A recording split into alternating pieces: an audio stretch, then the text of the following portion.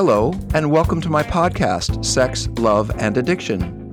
This show was created to provide accurate expert information and support for those seeking insight into the painful realities of cheating and infidelity, sex and porn addiction, as well as the relationship between chronic drug abuse and paired sexual behavior, commonly known as chemsex. I'm your host, Dr. Rob Weiss, a licensed therapist, addiction specialist, sexologist, clinical educator, and author of 10 books on intimacy, addiction, sexuality, and relationship health. This podcast is a forum for discussing sex, love, and addiction in frank, fact-based, informative ways. My primary goal is to bring you clear advice, opinions, and feedback from some of the world's most renowned experts in human sexuality, trauma, addiction, mental health, and relationship intimacy. This show is sponsored by Seeking Integrity treatment programs, which are also dedicated to providing expert-focused, highly specialized residential treatment for men struggling with sex, porn, and related addictions. You can learn more about Seeking Integrity and my work there at www.seekingintegrity.com. Now let's get started. Hey everybody, welcome to Sex, Love, and Addiction. I'm introducing a friend and a colleague today, Kristen Minto Snowden. Welcome, Kristen. Hi. Hi. I want to tell you guys that I have worked with Kristen. We ran a treatment program together for a number of years, and it was such a pleasure because when I'm training therapists and working with therapists, I often find it's difficult to work with sexual issues. It's difficult to work with intimacy issues. It's difficult to work with broken hearts and families. And I just found Kristen, and I really mean this to be such a light and such a delight and such an incredibly clever, smart, intuitive therapist that I have done my best to try to support her ever since. And so Kristen has returned the favor by doing a weekly webinar. Are you doing a webinar or a drop-in group? It's a live webinar and it's bi-monthly. So every other month, Kristen shows up on sexandrelationshiphealing.com and talks about how to improve relationships, how to make relationships more loving, more sensual, more connected, more alive. And I'm so grateful for that. Thank you, Kristen. And let me tell you a little bit about her. Kristen has specialized experience first of all, Kristen is a licensed marriage and family therapist in California. She has really spent a career specializing in difficult issues like addiction, depression, anxiety, trauma, loss, and relationship challenges like infidelity. Kristen is in private practice. She is an adjunct therapist and educator at Avalon Malibu, which is a treatment center out here. And she and I worked at one time for Promises Malibu, which is where we developed a sex and substance abuse program, an intimacy and substance abuse program. That was amazing, I thought. Kristen has been, I'm glad you think so too. Thank you.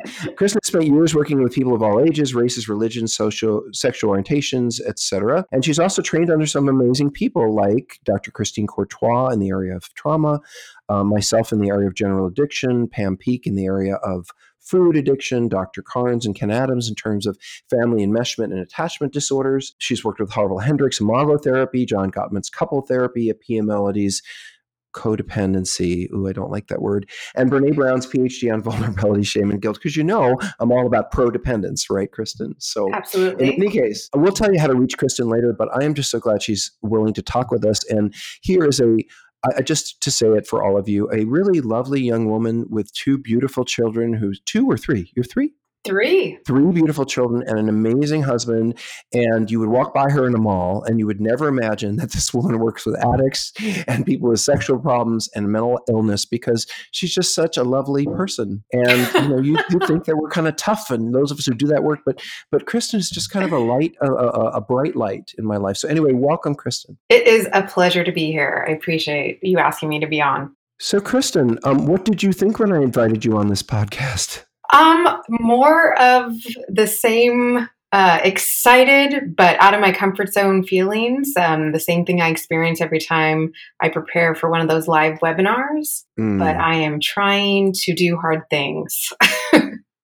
Well, I'm glad. I imagine being up in a list where there's a lot of experts speaking makes you feel, well, it would make me feel like, well, maybe I'm not that good of an expert, or maybe I'm not, I don't have all those books out like those people, but I have seen you in the trenches. And, I've seen you stand up to some of the hardest clients and just say, I care about you, but that's not okay. Or I care about you, and I'm so, I've seen you really get in there and hold people's hand and help them out of darkness. And so I think you belong on this stage. Tell me a little bit about your work is not just with sex addiction, right? It's gone beyond that and almost to other stages of couples work. Can you talk a little bit about maybe how you got there and why it's important to you and what you do? I started working in addiction in general when I was at a psychiatric hospital, an inpatient psychiatric hospital. So I get clients or patients who were trying to do a medical detox, kind of begin to prepare to commence to start finding recovery. And that's where I first generally was exposed to the 12-step model, and understanding the dynamics, the multifaceted dynamics of addiction.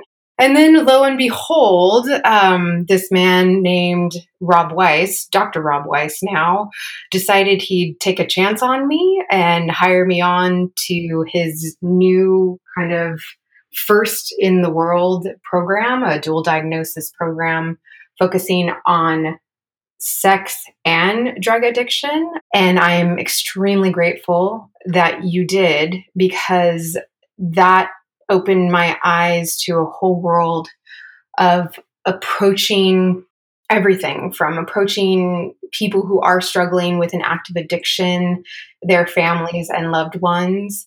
And then not only that, but I found so much of what I learned from those different intimacy disorders, attachment disorder models can apply to just even the higher functioning people that you find in outpatient care in private practices, people struggling with a single incident of infidelity, from divorce, from betrayal, and I'm hooked. I love this type of work. I am grateful every day that I get to do this type of work, and I attribute a lot of my success to you being willing to take a chance on me and mentor me during those years of promises. Well, you're very kind, and I really appreciate that. It's hard for anyone who is in recovery like myself to take compliments as hard as we work to get them.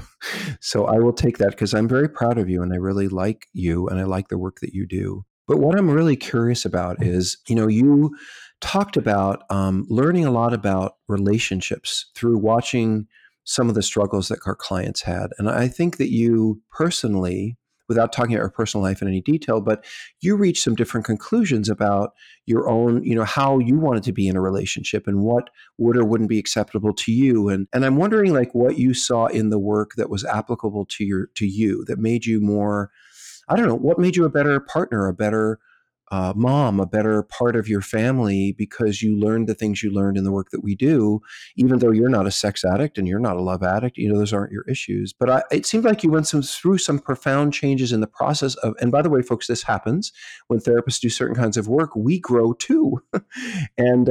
And I've just seen you grow so much. So I guess I wondered if you could talk a little bit about what you got from the work that helped you grow. Absolutely. It's one of my favorite stories. Okay, go for it, Which is girl. that, I'm pretty open about some details of my personal experience. But basically, when I found myself running the men's drug and sex addiction program, I was in my own personal strife. I had some very, very serious marital issues and crises going on in my personal life, while I was also kind of showing up to work every day and trying to be the best therapist I could be for my clients. And I remember there's just these poignant moments in life when I was there trying to help others, but also being in my own state of struggle and confusion.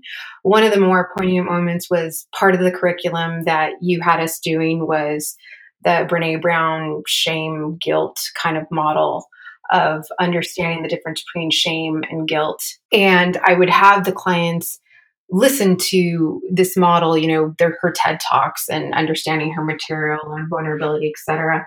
And I would, kind of almost behaviorally be able to teach it for months and months before actually the material began to make an impact on me, on kind of intrinsically my soul, my spirituality, where I realized that I was completely drowning in shame, that I was struggling with vulnerability. And I just was able to further connect with the fact that we learn all this stuff I don't know, we learn all these concepts of, let's say the 12-step model.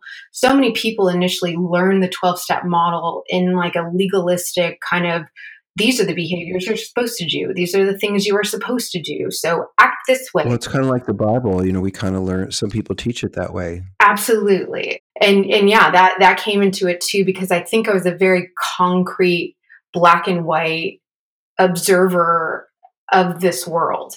And so it was like, oh, you do good deeds because that'll cancel out the crappy things that you do in life. You work really hard to puff out your chest in this way to exert these fabulous things about yourself, to hide the fact that you really, really struggle in these areas. There's a name for that, by the way. I just want to say it for everybody, not calling you out, but it's called narcissistic defense. When you try to hold on to the positive things and keep working on the positives, because you just have to keep getting that reflection of what you're doing right, because you feel so empty inside or feel like you're not doing it right on the inside. And until you resolve that inside part and fill that in, you're going to be running around saying, "Did I do good enough? Did I do good enough? Was this good? Was this good?" Until everyone else is tired of hearing it. Absolutely. The constant like hustling for your worthiness, because you have that voice tapping away at the inside of your soul saying, maybe you're not that great. And so I was strongly impacted by just the regular work around the 12 steps, and kind of, I guess it was like through osmosis, right? It was seeing it, watching others be transformed by it, contemplating it myself and how it could apply to my life, learning more and having a better language of these things that you talked about a lot: lying, manipulation, gaslighting, shame, vulnerability, all these things that were just frankly words to me that I could explain the definition of, and I could get the concepts out in a very understandable way, but they weren't penetrating me. They weren't making a change in me. Now, I have to say, and I really don't, am purposely not being too detailed about your personal life because you're a therapist and it's nobody's business. But I do know that when I look at you on Facebook today, because we're friends on Facebook, and I see your beautiful children, and I see you and your husband and you going on vacations and doing fun things, and I think, wow, something happened to her that made her understand how important to her really making this work would be, making this thing work, this parenting, this relationship, the thing you were in. And it came through, it sounds like, your own personal growth, that you found the strength in your relationship, or the strength to heal your relationship. Yeah. And here's a good question that might be helpful in this way too. I know a lot of folks who aren't so happy about their relationships are often pointing the finger at their partner and saying, they're not this and they're not that and they're not this and they're not that. How have you been able to kind of put that finger away? In other words, how can you ask for what you want in a relationship? Say, I need you to do this. I need you to be like that. I need you, and share your disappointments when the person does or doesn't do that, but also be accepting of the fact that he isn't you. He isn't perfect. He's going to miss things. He's got his own problems. Like, how did you become? I want to understand you better because I think you serve as a model. And when you said, when we started working together, you were confused about relationships. You were very black and white. You weren't clear. You were kind of angry. Now you seem much more at peace, and not only around yourself, but about being a mom, being a wife, all of that. Is it just practicing and staying with it and being more present with him? Is it like, what clues can you give to our partners who are struggling right now, saying, I don't know if I can make this work. I don't know if I can ever be happy with this person. I don't know if I can ever find the good in this person or us together. Like, how do you put down all of your own stuff and begin to look at that person more neutrally? How? I guess it's not that I feel like I didn't do it personally. It was more of like a survival instinct when you're faced with deep humiliation and pain and suffering. I always joke that if I get a chance to go to heaven and ask God a question, it will be, why does the human state seem to only change and become more complex and often better in a state of extreme discomfort? In other words, why do we grow why are we most likely to grow when we're in pain and want to get out of it than just because we want to be a better person or it's time to grow? We seem to Right. only grow out of, and it's true. And I want to say that for everybody out there, when I'm working with addicts and, people often say, well, why don't they just see what's in front of them? They've got this loving family. They've got these people. They've got, all these things going on. Why don't they just put down the drugs, the alcohol, whatever it is, and understand how good a life they have? And, oh, if only they could. Right. Exactly. And tell everybody why they can't. What is wrong with their vision? What is wrong with their insight? What are you thinking? I know that when I get a new client or a new family or a new situation, that's one of the first things I look for is, are they in enough discomfort that they are ready and willing to change, to kind of lean into it and go, this clearly is not working for me. Things and circumstances and my choices need to change. Hey there. I sure hope you're enjoying this Sex, Love, and Addiction podcast. Before we continue, I'd like to remind you that if you or someone you know or love needs treatment for sex addiction, porn addiction, or co-occurring drug problems, Seeking Integrity can help. For more information, please visit our website at www.seekingintegrity.com. That's seekingintegrity.com, or call us at 747-234-4325.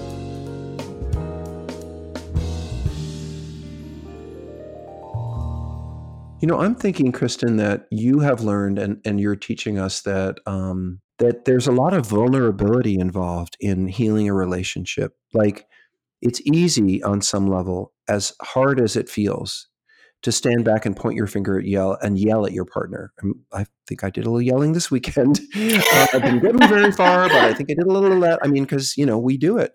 But that's not really where the healing. That's not what you're talking about. You're talking about something else, about a different way of looking at relationships and making them work than simply saying, you're not meeting my needs and I'm angry at you. And yeah, I just want to know more.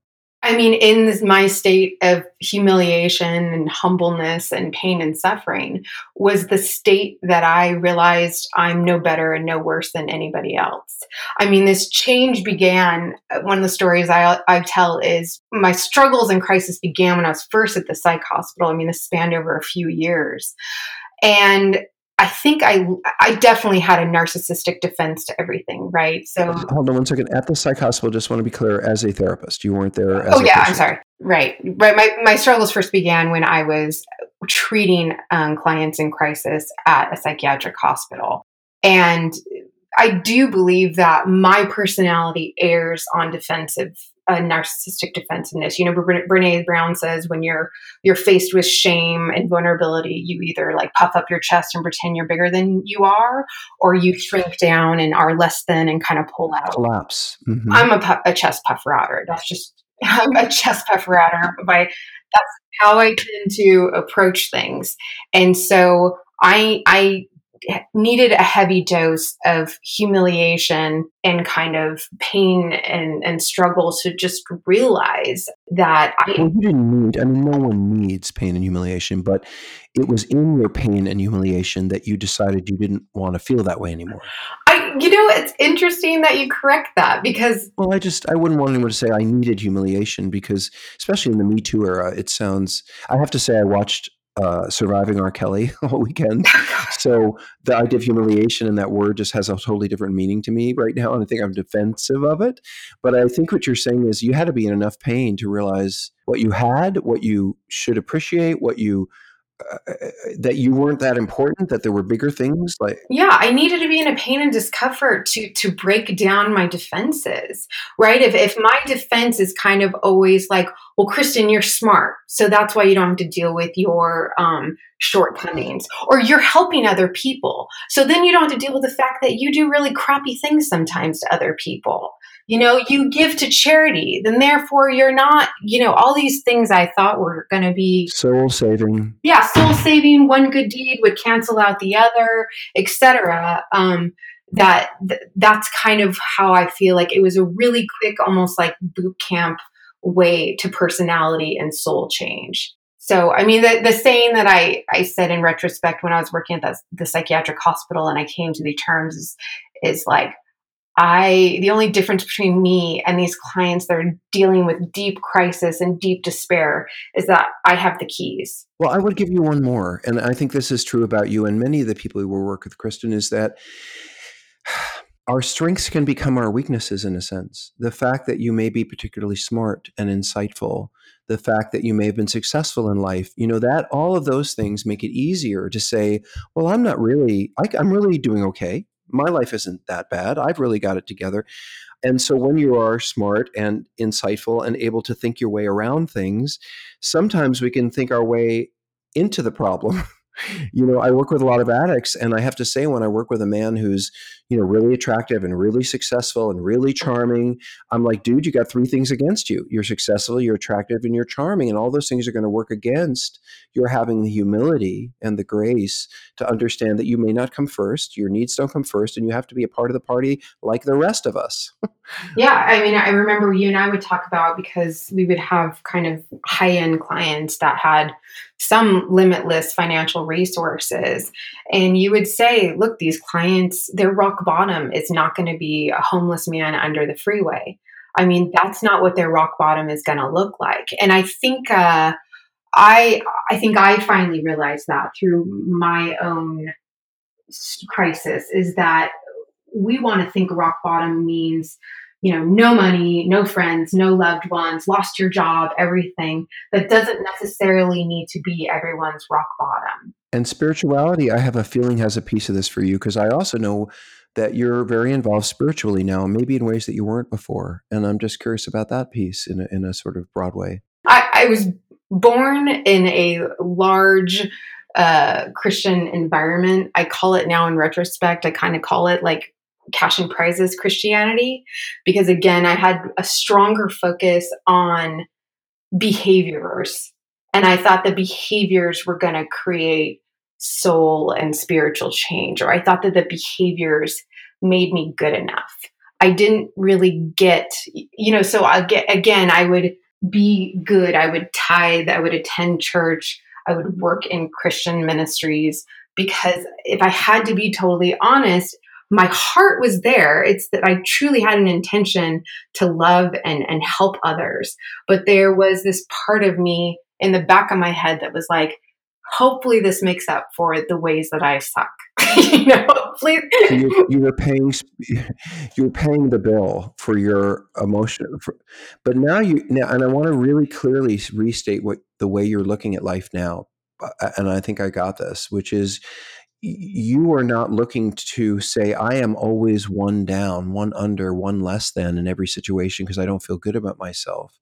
And therefore, I've got to puff myself up or make my needs the focus. What you're saying is, I already now get that I'm imperfect and okay. And I don't need to defend or protect, or I can just be in the world and do the things I do, and not do them so that I can feel better about myself, but do them because I think they're the right thing to do. Yeah. I start with the state that I am perfectly imperfect, and everyone is in that same state of struggle as I am. All those around us are, and we're looking for, as the rooms say, we have this God-shaped wound in us where we're all looking to be loved in spite of our flaws. And so when I am with clients, when I am in my personal relationships, I try to keep in mind the fact that I am always doing my best, but I will fall short. And I want to be loved in spite of that. And so I try to do my best to love others in that state as well. And how has that affected your marriage? How has it affected how you look at your husband? Because that's going to be a big question for, when you shift your thinking from, if I have the kids and have the house look good and everybody's happy and, my husband's feeling good and I'm feeling good and we're going to church on Sunday and that means we're good people. If you move from that sort of do the deed and then you get the reward way of looking at it to where you're at, what is the change in how you look at your partner? Yeah, that's exactly how I would view it previously, is these behavioral things, this grocery list of things that I'm supposed to do, a quid pro quo kind of situation. And now, I don't know, I guess I just kind of view it as, am I owning the way that I've fallen short? Am I being open and honest about myself all the time? And am I just as tolerant of him am I showing similar tolerance to him and his shortcomings that I would hope to God that I would be shown? And I try that. I don't always succeed, but that's my starting point. It sounds like you're looking not just for what meets your needs the best or what needs his needs the best, but really in your decisions, what is the best for my family? What is the best for both of us? You're looking at a larger unit than just uh, what you think and what you feel. Right. And then obviously, when you have a spirituality of a higher power, you also try to look at it from a universal kind of worldly view, too. Is that when you believe in this higher power, that you're not the one in control, this higher power is the one in control. So, Kristen, you've specialized in psychiatric cases in the psychiatric hospital. You've clearly continued to focus and work on addiction work, both in a treatment center and on your own. What kind of work with clients do you feel is the most rewarding, or what makes you the happiest when you see something change or move forward? Is there a particular client you like, or is there a particular kind of work that you think you do better than others? I have to say, without a doubt, my most favorite thing to do is run groups, because I am a deep believer that we kind of, when we clear out our shame and our shame and our other like defenses, we have amazing natural instincts. And when someone is sitting in the safety of a group in a therapeutic milieu, that's where the real magic happens. The human connection, the sharing of observations, kind of seeing what someone might not be able to see right in front of their face, but someone observing Being it. witnessed. Yes, being exactly. And there's just so much more insight and growth that I think occurs in a group setting. And I love being a part of that dynamic. And do you prefer to do women's groups, men's groups, addiction groups, or just any kind of group is where you really see the healing take place? All the above. What I think, everybody should know is that in most of the work that I do, I have a huge focus on group. And, if you ask me about my spirituality, I know that it lies somewhere between me and the next person, because it's in between us that the healing takes place. When I turn to you and you turn to me and we are seeking to be better people, we will become better people simply because we're together, and that's what we seek. And thank you, Kristen, for carrying out that belief system. So, how is it running these online groups on sex and relationship healing? Have you had any interesting people, or people asking you questions? Are they showing up? And you're not talking about sex addiction. What are you talking about? I've always stated that one of my predominant goals is to speak to the people just under the radar, because I feel like there's a lot of people out there who can kind of speak to those that are on the more extreme ends of the spectrum, have obvious addictions, have obvious acting out behaviors, have obviously suffered negative consequences to them. But I feel a strong pull to kind of help people who are just under the radar. So they appear to be very high functioning. Their marriages and relationships are, they're just fine. And there's no obvious red flags to just kind of point out and say, this is going to be the downfall of me and this family. I have a huge passion to kind of bring language and education and kind of, I guess, stir up a higher sense of awareness and consciousness to help them through what's going on with them. What would you say to the person who's listening to you and saying, yeah, I get that I have my own stuff and I want to get out from under it, but I'm just so angry at him or her, and really he or she has been the pain in my side, the thorn, and I can point to what they did. So it's not like it's just in my head. Why should I look at myself? Now, in codependence, we would say, wait and look at yourself after the crisis has passed. But even after the crisis has passed, how do you get someone to move from feeling like they have caused my problem, or they are the source of our problem as a couple, to where you are? How does someone make, is it the pain of being betrayed that might make someone look at themselves more? Because I think the pain of betrayal makes partners often say, you think I'm a problem? Look at what he or she did.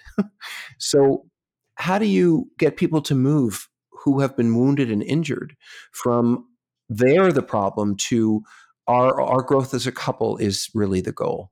I guess what I hear in that is how do you lower someone's defensiveness and help them with shame resilience enough so that they can kind of see what's always there, which is that we are all very imperfect, and so we're going to fall short at many different intervals of this relationship. Well, that's nice, but he cheated on me. So I didn't cheat on him. So I may have faults, but I learned a long time ago that our society really loves to create a hierarchy to a pain, a victimhood of sins, whatever your word is. And I loved that too. I hung on to that hierarchy because it was proof every day that I'm not as bad, quote unquote, as bad as so and so or this or that.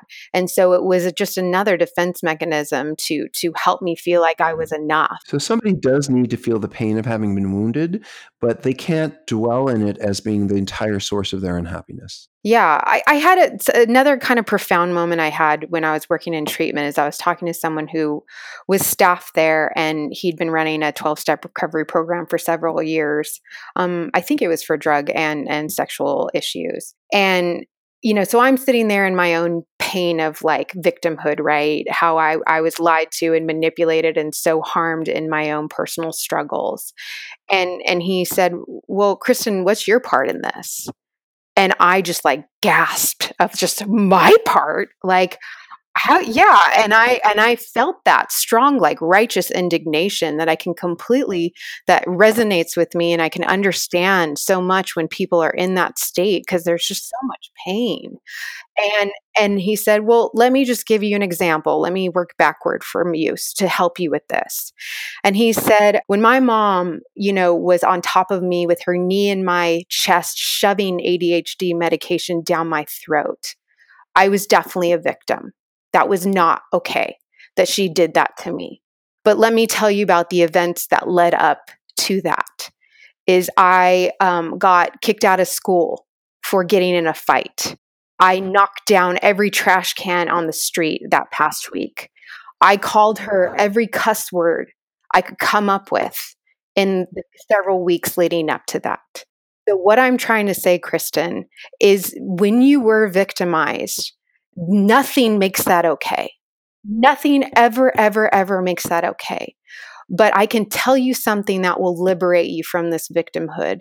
And it's to take a step back, to have the strength and compassion to take a step back and own where you may have fallen short. And that's scary. But I remember that was a moment where I could just release the anger. It was like in owning my vulnerability and owning my imperfections, it was liberation from that righteous indignation. It also allows you to reach inside and say, what I'm really feeling is pain, not anger. What I'm really feeling is pain, which almost always is what's underlying anger, is fear and pain. Ladies and gentlemen, this is Kristen Snowden. I love this woman. Tell us, Kristen, how can clients or potential people reach you if they want to get your sage wisdom, or if they're in California and they want to see you for treatment? How would they do that? Well, I am on Rob's Sex and Relationship Healing live webinar stream. So the first and third Wednesdays of every month at 12:30 p.m. Pacific time. I am there trying to just give basic education and discussion and Q&As on how to develop more healthy dynamics, communication, education, etc. So that's one way. Do you have a website or a place? Or I know you have some YouTube videos too. So Oh, yeah. So I have a website. It's Kristen Snowden, Kristin Snowden.com. And there you can also access my YouTube channel, post a lot of these live webinars, and I also have some additional videos.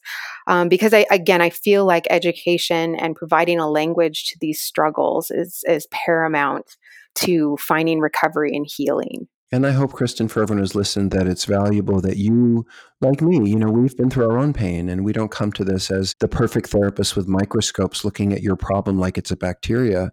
That's one of the gifts about being, I think, a good therapist, is our own awareness of these issues in ourselves and our own compassion for you. And you really demonstrate that, Kristen. Thank you. Thank you. I appreciate it. Hi, this is Dr. Rob again. Thank you for joining us today. If this show has inspired you to seek further information for yourself or someone you love, I encourage you to visit our treatment center website, which is www.seekingintegrity.com. There you'll find some useful information about the residential treatment we provide, which I think is some of the best, most useful, short-term, effective intensive care you can find for sexual addiction and compulsivity, as well as combined drug, sex, or chemsex problems. On seekingintegrity.com, you can find some useful advice and direction for healing. And don't forget, if you want to write me about this podcast or reach any of my guests, please write me at rob@seekingintegrity.com. I really look forward to our next time together. Take good care.